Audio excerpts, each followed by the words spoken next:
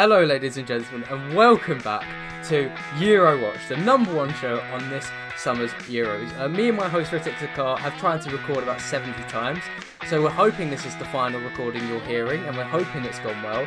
If we sound quite depressed during it, if we sound like we've said the intro 60 times, now you know why. But Ritik, what are we talking about today? Well, we are getting on to the news. Alex and I are taking a little bit of a departure from the previous Eurowatch formats. I'm going to give you a little bit of a rundown as to what every team's been up to, who's been playing well for them, who's been a bit disappointing, what they have ahead, so you are kept up to date. Yes, and I can't lie, I can't say. Ritik, what teams are you talking about? You're talking about Turkey and the other one in Group A. Give us the news on that, please. So Turkey have a firm challenge on their hands. As listeners might know, a lot of teams are going to be playing the Qatar qualifiers for the Qatar 22 World Cup. And as a result, they'll have some time to flex their muscles and start picking out their possible teams for the Euros.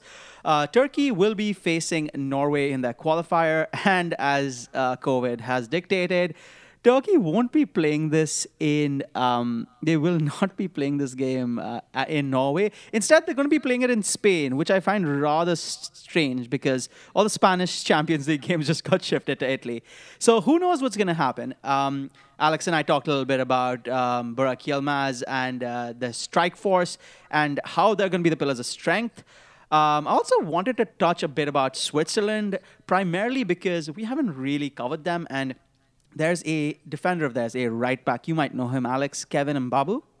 Oh, yeah, the Wolfsburg defender. Yes, the Wolfsburg right back. He's been playing in the Bundesliga's best defense right now, marshalling their corner. And it's kind of nice to, have another name other than Granit Xhaka or Stefan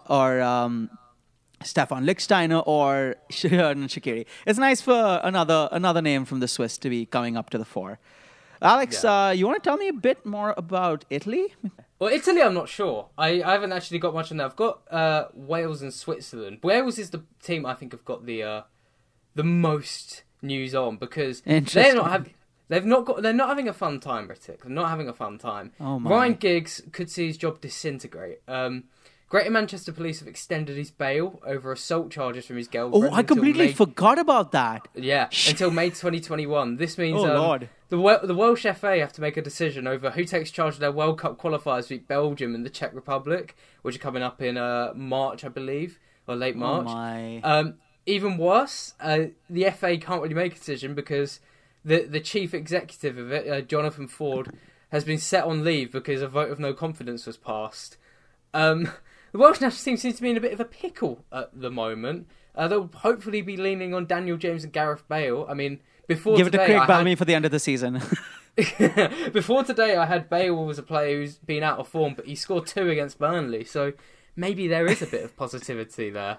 On the Swiss side, though, you mentioned about Kevin Mbabu. He'd need to be on form because there's a bit of an injury crisis in Switzerland.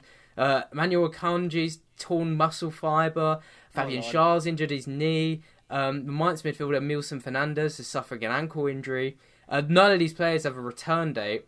And their striker, Brill Ambolo, I couldn't have less confidence in. He's missed 11 big chances in the Bundesliga and scored 3 goals. He could not hit a barn door at the moment. If he fell off a boat, he'd miss the sea. That's his form at the moment. Wow, that is grim. Yeah, positively grim. They will be leaning on Granit Xhaka, I think, as you mentioned there. Oh my, God bless their souls. Do you want to move on to Group B then? Yeah, so I did a little bit of digging, as I customarily do, in Denmark. Denmark have 2 qualifiers against Israel and Moldova. I think they're playing Moldova at home and Israel away. Should be able to navigate them, but it'll be a stern challenge for one of the lower-ranked teams in the Euros right now. Eriksen is finally hitting form under Antonio Conte. He's been scoring free kicks, getting assists, doing whatever he can with the game time he's been given. Also positive signs is that Pierre-Emile Højbjerg, Spolsen and Martin Braithwaite are all, playing decent amount of minutes for their teams. They're really showing a few more leadership characteristics. I would say Højbjerg especially can be very crucial to the central pivot of that Danish side. It's still up in the air. I mean, Denmark won a very banterous 1992 Euros.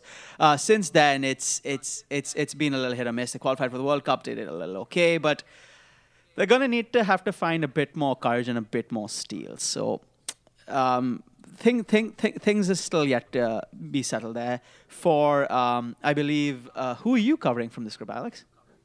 I'm covering Belgium and Russia. And I don't think the Belgian manager, Roberto Martinez, will be happy at the moment. Witsel's now past 50 days out injured after rupturing his Achilles tendon. I will be honest, a lot of my news is negative. Sorry to put a negative spin on the world, but what can I say? Art imitates reality, I would suppose. Yeah. But Martinez previously stated, actually, that he's going to wait till the very, very last second until he rules Witsel out of their Euro squad. But it'll be interesting seeing the Belgian team against Wales in March.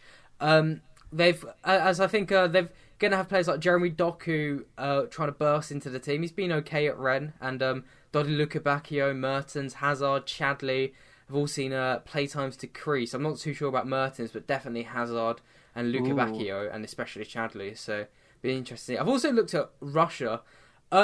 It's a bit quiet over there. I mean, Alexander Golovin has picked up his form, the hero from the World Cup. Yeah, Dennis. But the most interesting thing I found is, obviously, Ritik, we've looked in the news recently, I think, and we did our last podcast in it, where the Euros we hosted. It could end up being England plus one game in Russia, because they've been considering How classic would that vaccinating. be? Yeah, they're considering vaccinating their entire Euro 2020 staff so they can host their match in St. Petersburg with no trouble. So, Oh my sweet lord. That's pretty bold from the Russians. I have to like it. But the other team in this group, to England's point, though, the government has come out and said nothing is for certain right now, because England's luck can change on the dime, both in their football and their politics and their vaccinations. So we shouldn't be holding our breath, because a lot of people still want 12 nations to play the Euros, which I always thought was a ludicrous idea, but now it just might seem very insane. I mean, we'll get onto England in a bit. There's a bit of news there, but the weakest team in Group B is Finland. Is there anything happening over in Scandinavia? Well, you know, a lot of the Finnish players don't really play in their top leagues anyway. I guess their most dangerous in-form player plays in the championship, Teemu Pukki. They have Bosnia at home and Ukraine away. Guess oppositions of that caliber, but it's not really looking well for Finland. You know, they've had injuries to a couple of their players. Pukki himself has been going through a bit of a rough patch with Norwich. It's a little sad. It's a little sad. I would have liked to see Finland doing a little bit better, but sorry, it's got something stuck there. Yeah, that's primarily, you know, what it's looking like, and not looking too good for the Finns, not looking too good for the Scandies as a whole, actually.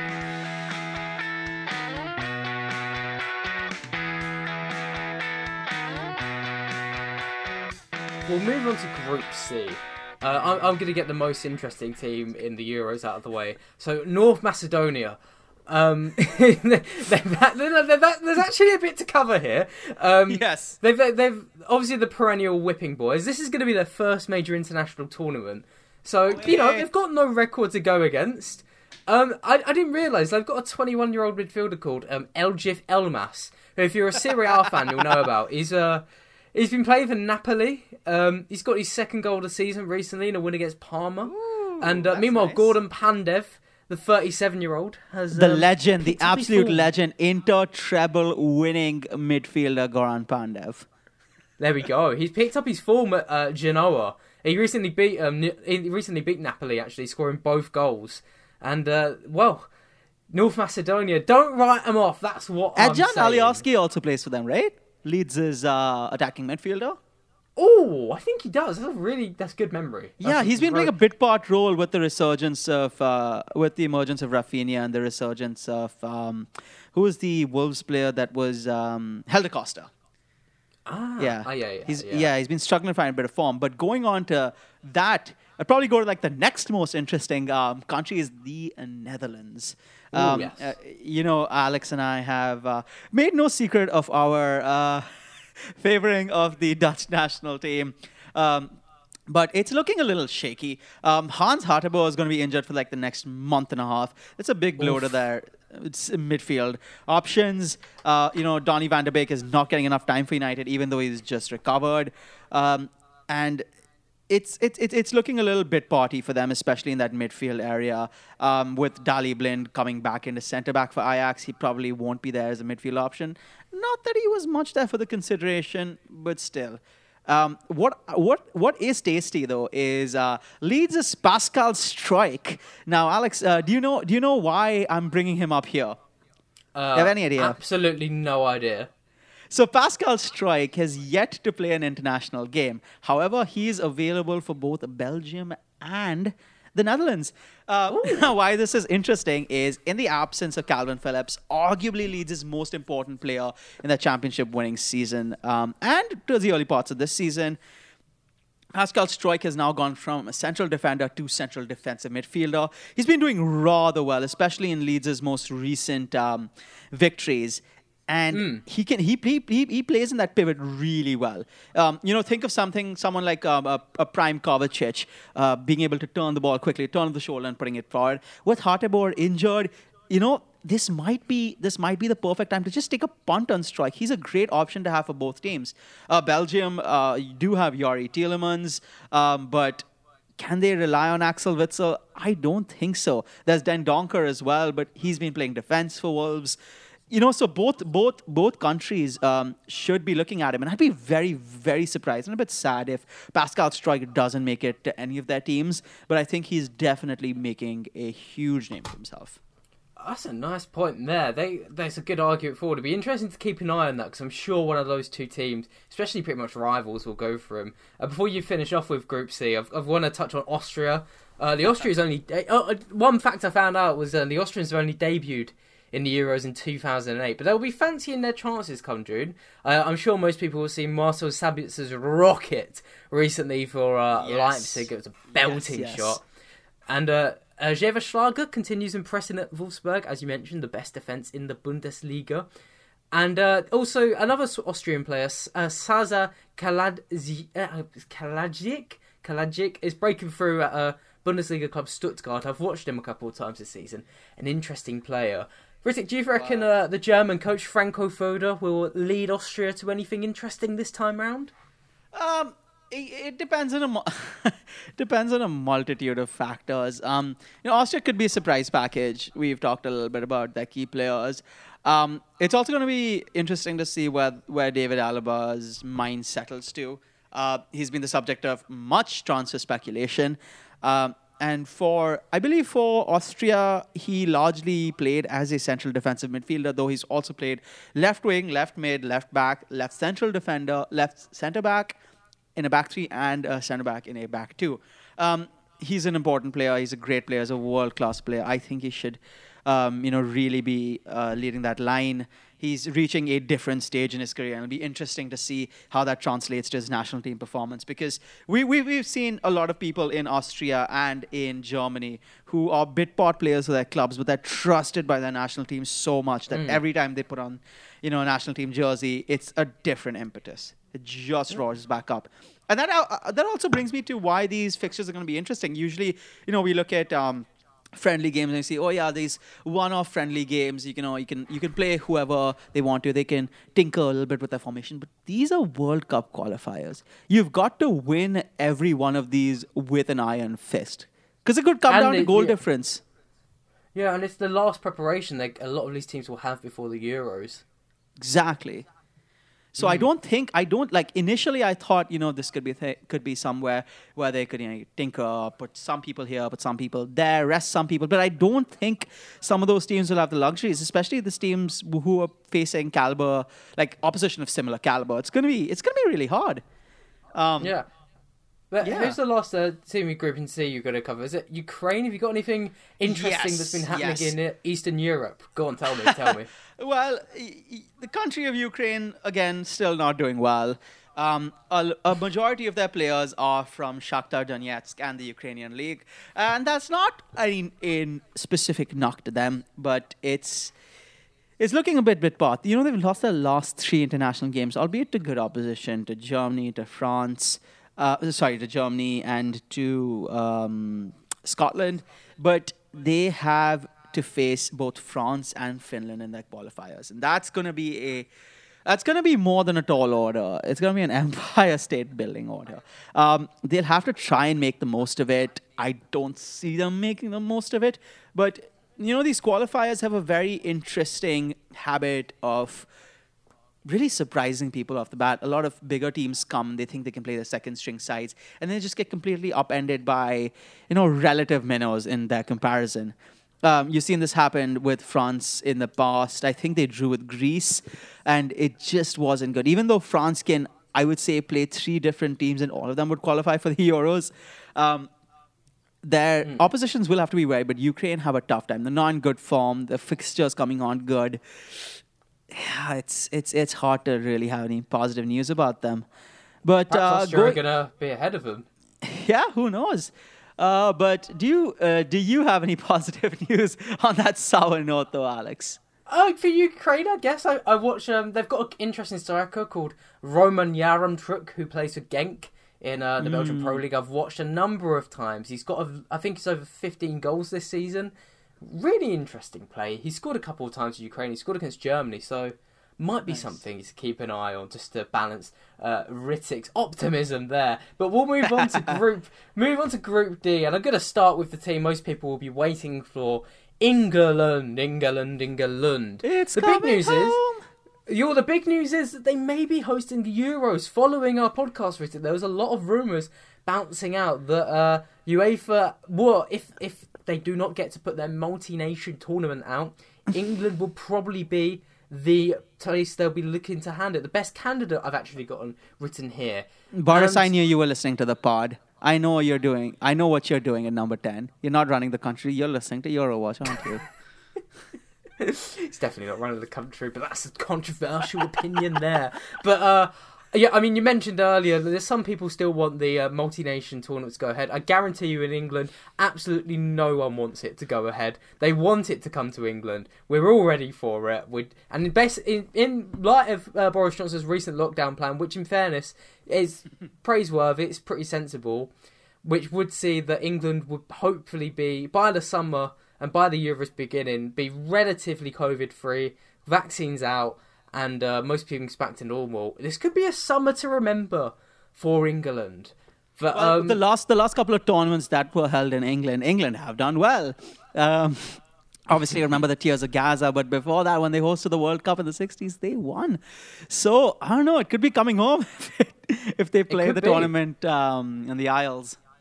I'm awkward to change our prediction of quarterfinals getting knocked out, but be interesting to see. But above England is Scotland, and they're also in Group D. That's the smoothest transition of the episode so far. Rittik, what's been happening in the Scottish Highlands? Well, it's interesting. Obviously, as people are aware, Scotland qualified for their first tournament since, I believe, England '96.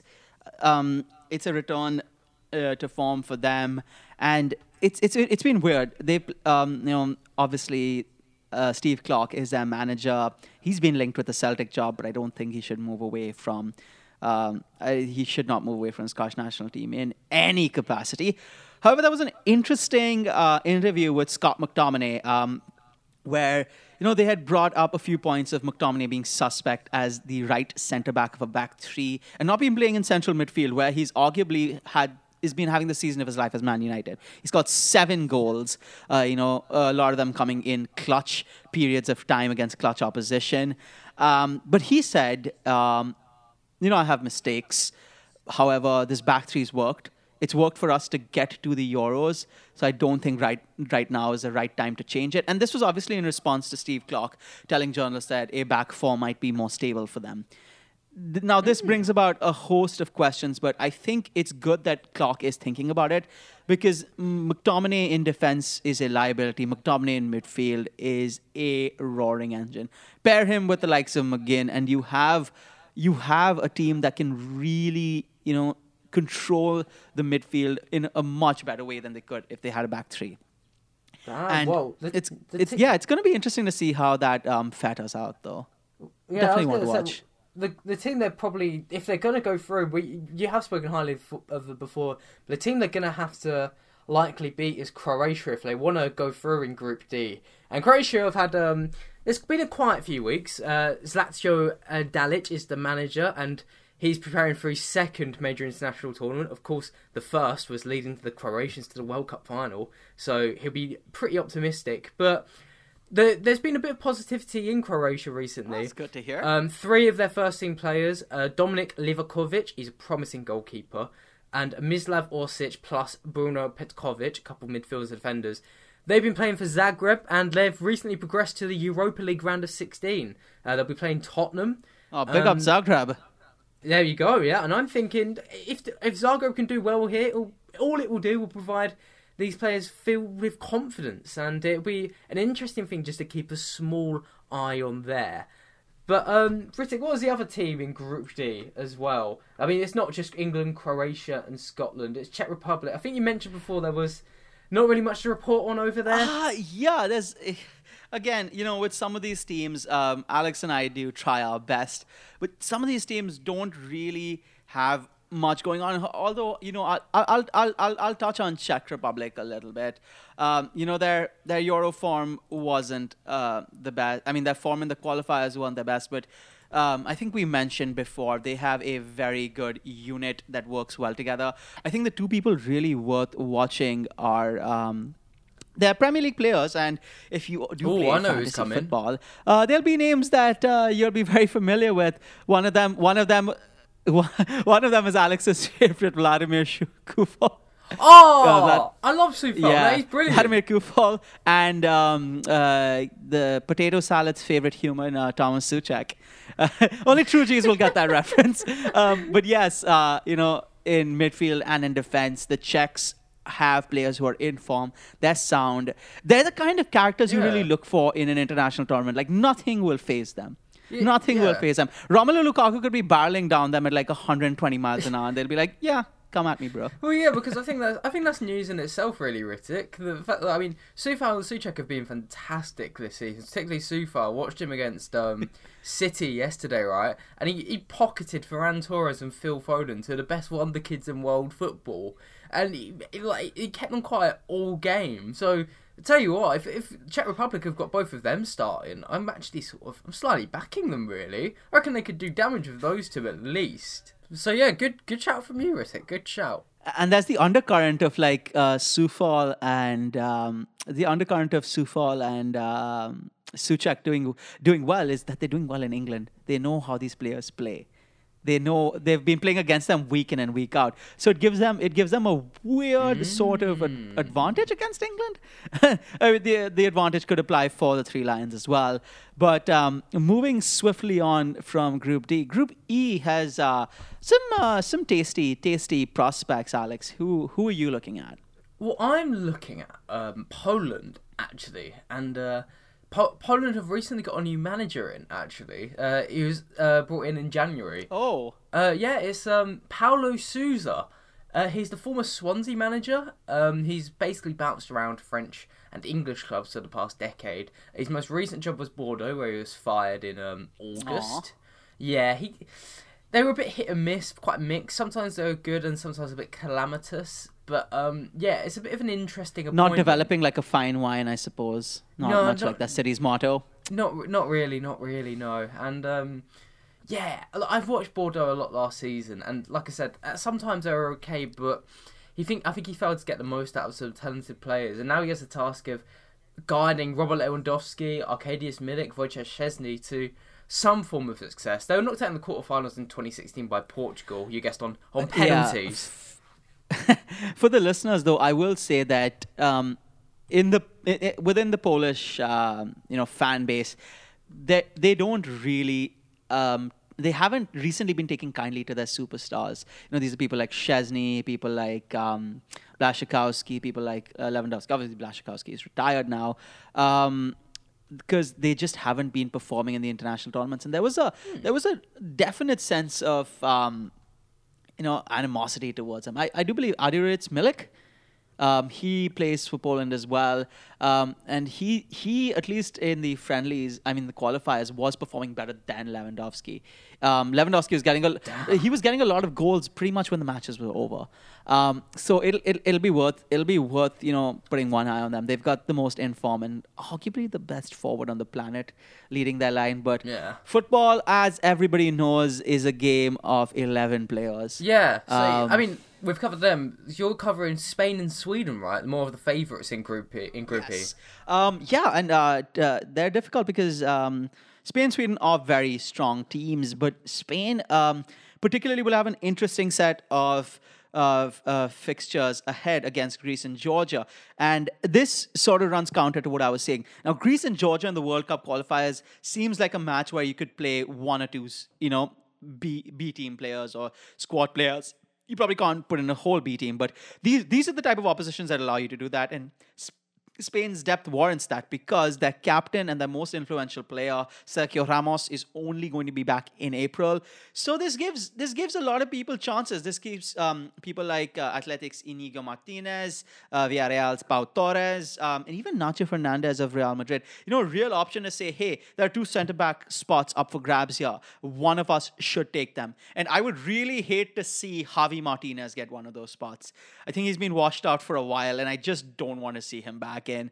They can also step up because whichever one of them steps up is likely to be Ramos's partner when he returns from injury. So that'll really be worth seeing. And moving on from, that centre back, I want to talk about a centre forward, but largely I want to talk about Sweden's centre forward, Alexander Isak. Now, a lot of people might remember Isak's name, or Ishak, it's Isaac. As I'm told. No, it's Ishak. No, apparently, it's not. Listen, Ritik, we're in England and we say names in an English way, all right? Recently, I've been shouted at because I called Moise Ken, when I got shouted at and told it's Moise Kean. It's actually Moise Ken, from what he said it is on it. Oh, yeah, exactly. Yeah, it's Moise Ken. It's Moise Ken, yeah. But we're in England. We've got to say Alexander So getting back to Ishak is, when he came on, a lot of people were looking at him as a Zlatan regen. I think the way I see him playing is it's very similar to Zlatan in his early days, who in my opinion is one of the most aesthetically pleasing strikers. But not to get on to Ibra too much, is that he's on great form. He's got 12 goals and 2 assists. He had a very quiet start to the season when Real Sociedad were doing really well and they were leading the La Liga. But since, people like David Silva have gotten injured, Mikel Oyarzabal has been out of form, you have Alexander Isak coming in, and he scored 6 straight games. He scored 8 goals in them and provided an assist, and he had a hat-trick against Alaves. And it's quite simply, he's been in really great form. Even against Man United, even though they lost 4-0 and 0-all, you could see him really chomping at the bits, and he was facing his Swedish counterpart, Victor Nilsson Lindelof, who himself has been getting a good string of games for United. He had a very, very good game against Chelsea right now. He was, I would say, United's most solid defender. As he has been, he's been getting a bit of flack, especially with Eric Bailly coming out and doing all of his brain-dead feats of acrobatics and convincing everyone that he should be alongside Harry Maguire. But that notwithstanding, Ishak should be one to look at. Younger forwards usually use the Euros as a great launch pad for their future success. No more so than England's own Wayne Rooney.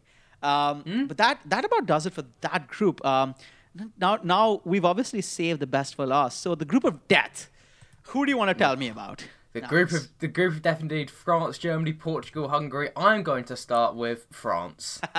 I mean, like I said, I like people know, I am a right forget French football news. So this is the main starting point, and without a doubt, Didier Deschamps' sides are looking set to romp the Euros, getting revenge for 2016, obviously, when Portugal knocked them out, but won the final over them. But there's been a bit of a debate recently. It's centering around the goalkeeping position, and some people in France are tending to think that Mike Maignan... Better than Steve Mandanda. Mike Maignan is definitely better than Steve Mandanda, yeah. But Maignan, the Lille goalkeeper, should start over Hugo Lloris. Now, Maignan has barely put a foot... In fact, I've watched him very regularly this season. He's not put a foot wrong for Lille. Exactly. And there is a bit of an ongoing debate. Maybe he should be starting over 34-year-old Lloris. Although Lloris is the captain of the French national side. So it would make it difficult. I think it's a little too early. But Ritik, what do you think? Do you think Maignan deserves a chance? Yeah, I think it could only push Lloris. However, this close to the tournament, the way the mentality works is the goalkeeper is the first name on the team sheet, and Deschamps isn't going to change him when the Euros come in. Will he put Maignan in the friendlies? I think, or in the qualifiers? I really think he should. This is lower quality opposition they're going to face, like Georgia. It might be the best time to do it because goalkeepers really need to play because they need to get a relationship going with their central defenders. And the problem with France, the problem that props up sometimes is that some of their best central defenders don't play in France. Now, there are a lot of French centre-backs coming in, but you see the likes of, Raphael Varane, you see the likes of people like Kurt Zouma, and maybe Aymeric Laporte if he ever gets a call-up. And Jules Koundé, Dayot Upamecano, Konate if he's fit. These are all French centre-backs who do not play in France. So, it becomes difficult. Obviously, the argument can be made, well, Hugo Lloris doesn't play in France. He plays in England. He doesn't play with most of these people. That's pretty fair. But he's played with more of these people in the national team setup to, warrant continuing his position. He had a howler in the World Cup final. He's had bit part performances for Spurs. But I think push comes to shove. Keep Lloris on this tournament after the Euros, whatever the fallout is, then question whether he deserves to be sweating over his position between the sticks. Yeah, I agree. Okay, but let's move on to who we predicted to go second place in Group F, and that would be Portugal. Ritik, what have you got on Portugal? João Felix is being relegated to a bench player under Simeone. I think a bit to Atletico's detriment. He hasn't been starting many games, but when he's been coming on, he's added that bright spark. I think Fernando Santos will have issues of balance because you have a number of players doing well, some not doing as well as others. And how attacking do Portugal go? Because I think right now the best performing Portuguese player in the recent past is not Bruno Fernandes, not João Felix. I think it's Ruben Neves. Ruben Neves has scored 5 goals. He scored 5 goals. That's a right, rogue shout, of course. He's got 5 goals since January. He's largely responsible for Wolves' slight uptick in form alongside Pedro Neto. But I think why is I came across a really interesting stat. In the Premier League, Alex, can you tell me the only player who's outscored Ruben Neves since the start of the year? Okay. Ruben Neves is on 5 goals. Who's in 2021, who's outscored him? Gundogan. Yes. A central midfielder's been outscored by central midfielders. Number 9s eat your heart out. Timo Werner's crying in the corner. Crying. can't even get a start. But that's where it comes down to. He's such a good presence in the central defensive midfield. He's been playing a lot more with Pedro Neto. And what that actually means for Portugal is that he can start occupying the central defensive spot that William Carvalho usually used to occupy. And that frees up the 2 central midfield spots ahead of him, which can go to people like Neto, can go to people like Fernandes, Renato Sanchez, or even Bernardo Silva. So what that basically does is then puts those people in the most effective areas in midfield, and you have those 3 spaces up front, which are there prime for the taking. The likes of Gonçalo Guedes, Ronaldo, João Felix. It gives them more breadth to really attack. It's like one change from central defensive midfield can give you more options. He's been playing well. He is, still in the prime of his career. And I honestly think he should be playing for a better team than Wolverhampton Wanderers. But if he's doing well there and he's happy, might as well stay. Yeah, I agree. And I mean, the third place team, which would be in Group F, should be Germany. Swift segue. Indeed. Now, the last time we spoke about Germany is with the wonderful Tom Fenton from Get German Football News, and we discussed Germany straight after they lost 6-0 to Spain, and Joachim Löw's job looks like it was in the bin.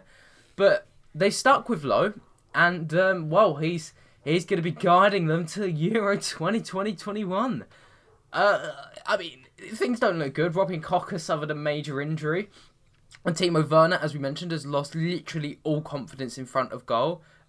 Chelsea players have described what's happened as horrific, just seeing him disintegrate. Werner even said that if I scored more, maybe the previous manager would have been there. That's a very sad admission to make. Yes, exactly. He's clearly... This is probably the lowest point in his career so far. It's not looking good for Germany, in my opinion. I thought Tuchel was dead. I thought Tuchel was brought in to make these German players perform better. Maybe. I mean, we haven't really seen Kai Havertz play at Chelsea. Werner's actually performed quite a lot better in recent games. Just he hasn't got his goal. But I think Joachim Löw is just going to be hoping more on the fact that of Ilkay Gundogan keeps up the ridiculous scoring form. I mean, 11 Premier League goals in 19 Premier League matches for a centre midfielder is absolutely ridiculous. So hopefully that picks up. That's insanity. Ugh. But there's another tasty bit of controversy because apparently the door might be open for Thomas Muller to come back into the side. And when he got dropped then, it was justified. But dropping him permanently while Löw's still in charge, I think is one of the most brain-dead things you could have ever come across. Because you look at the people he's just brought in, who've all come back. Even Jerome Boateng, who's got all these accusations to deal with, he's been solid. He's been solid for Bayern. Bayern started off a little shaky. Leipzig is still, chomping at their bits. But he's been there. He's been better than Süle. He's been performing well with a raft of different central defensive options. And, both him and Hummels probably deserve a shout to be back in there. Especially because Germany's central defense just doesn't look good. Whenever I've seen Ginter and Rudiger play in central defense, I've not been confident. It's not... I mean, Rudiger's actually picked up his form a lot, I think, under Tuchel at Chelsea. He started every game under him, actually, and in the game against United today when we recorded, he was still very competent, I thought, and he had some good moments. But I still agree with you quite largely, mainly on Mats Hummels' point. Yeah. I think he should be brought back into the side. I'm less convinced about Jerome Boateng. But Ritik, what's happening with Hungary in Group F? Injuries for the Hungarians. I won't blame anybody for not knowing a lot about the Hungarian team. One of their best attacking midfielder, Slot Kalmia, who plays for that was a good pronunciation. Dak Dunajska Streda in the first year of the Serbian Premier League. That was a little weaker. He's Nemanja Nikolic. Oh, you've lost me there. You've lost me there. Who plays for Ferevar in the Hungarian first year. He's been injured in the Hungarian first No, not the first tier, I think. Oh, Nemanja Nikolic. No, I don't mean... no, you said... I'm pretty sure you just tried to pronounce Ferencvaros and you completely, absolutely messed it up. No, in this... You're Ferencvaros. No, I didn't mean him. Did you not? It's MOL... It's MOL Ferevar FC. Oh, well... I mean, I look like a bit of an idiot now. Fair play. Yeah, so they all play in the East European League. They all play in the East European League, and it's hard to get much coverage for them. I guess out of all of them, Attila Şalay is the one that people will know because he plays for SK Fenerbahce in Turkey. Fenerbahce not been doing well. He hasn't been doing well either. People probably keep in touch with Fenerbahce because Mesut Ozil apparently plays for them now and sings the Turkish national anthem, much to the chagrin of German citizens who pretty much disowned him a while ago. So I don't know why they're still angry. But yeah, there's not much to say about Hungary. What about Dominik Szoboszlai? From Hungary? Yeah, I'm pretty certain he's Hungarian. RB Leipzig guy, yeah. He should be. Yeah, is there any news on him? Because he's gone a bit quiet recently since he moved to Germany. Yep, he is Hungarian, nothing else. There we go, yeah. See, what's the news on him? Or maybe we should Leave it to the guys in the comments. He's been injured. He's been injured. He's Fair. been injured. He's been injured for a bit. And actually, to be fair, this season hasn't been bad for him. But he's had adductor problems, and he's pretty much been out the entire year. Fair enough. Look at that, Ritik. Some quick research from you. We gotta love it. Nine goals and 11 assists. That's as much as I'll say about Szoboszlai this season. Fair Fantastic, enough. but injured. Fair enough, man. Well, I think that's a good point to end on. Thank you very much for listening, ladies and gentlemen. It's been a tough record, but we hope the audio was easy enough to listen to. Thank you very much for listening to Eurowatch. Please follow us on Spotify and subscribe to us on YouTube if you haven't already. Thank you very much for listening.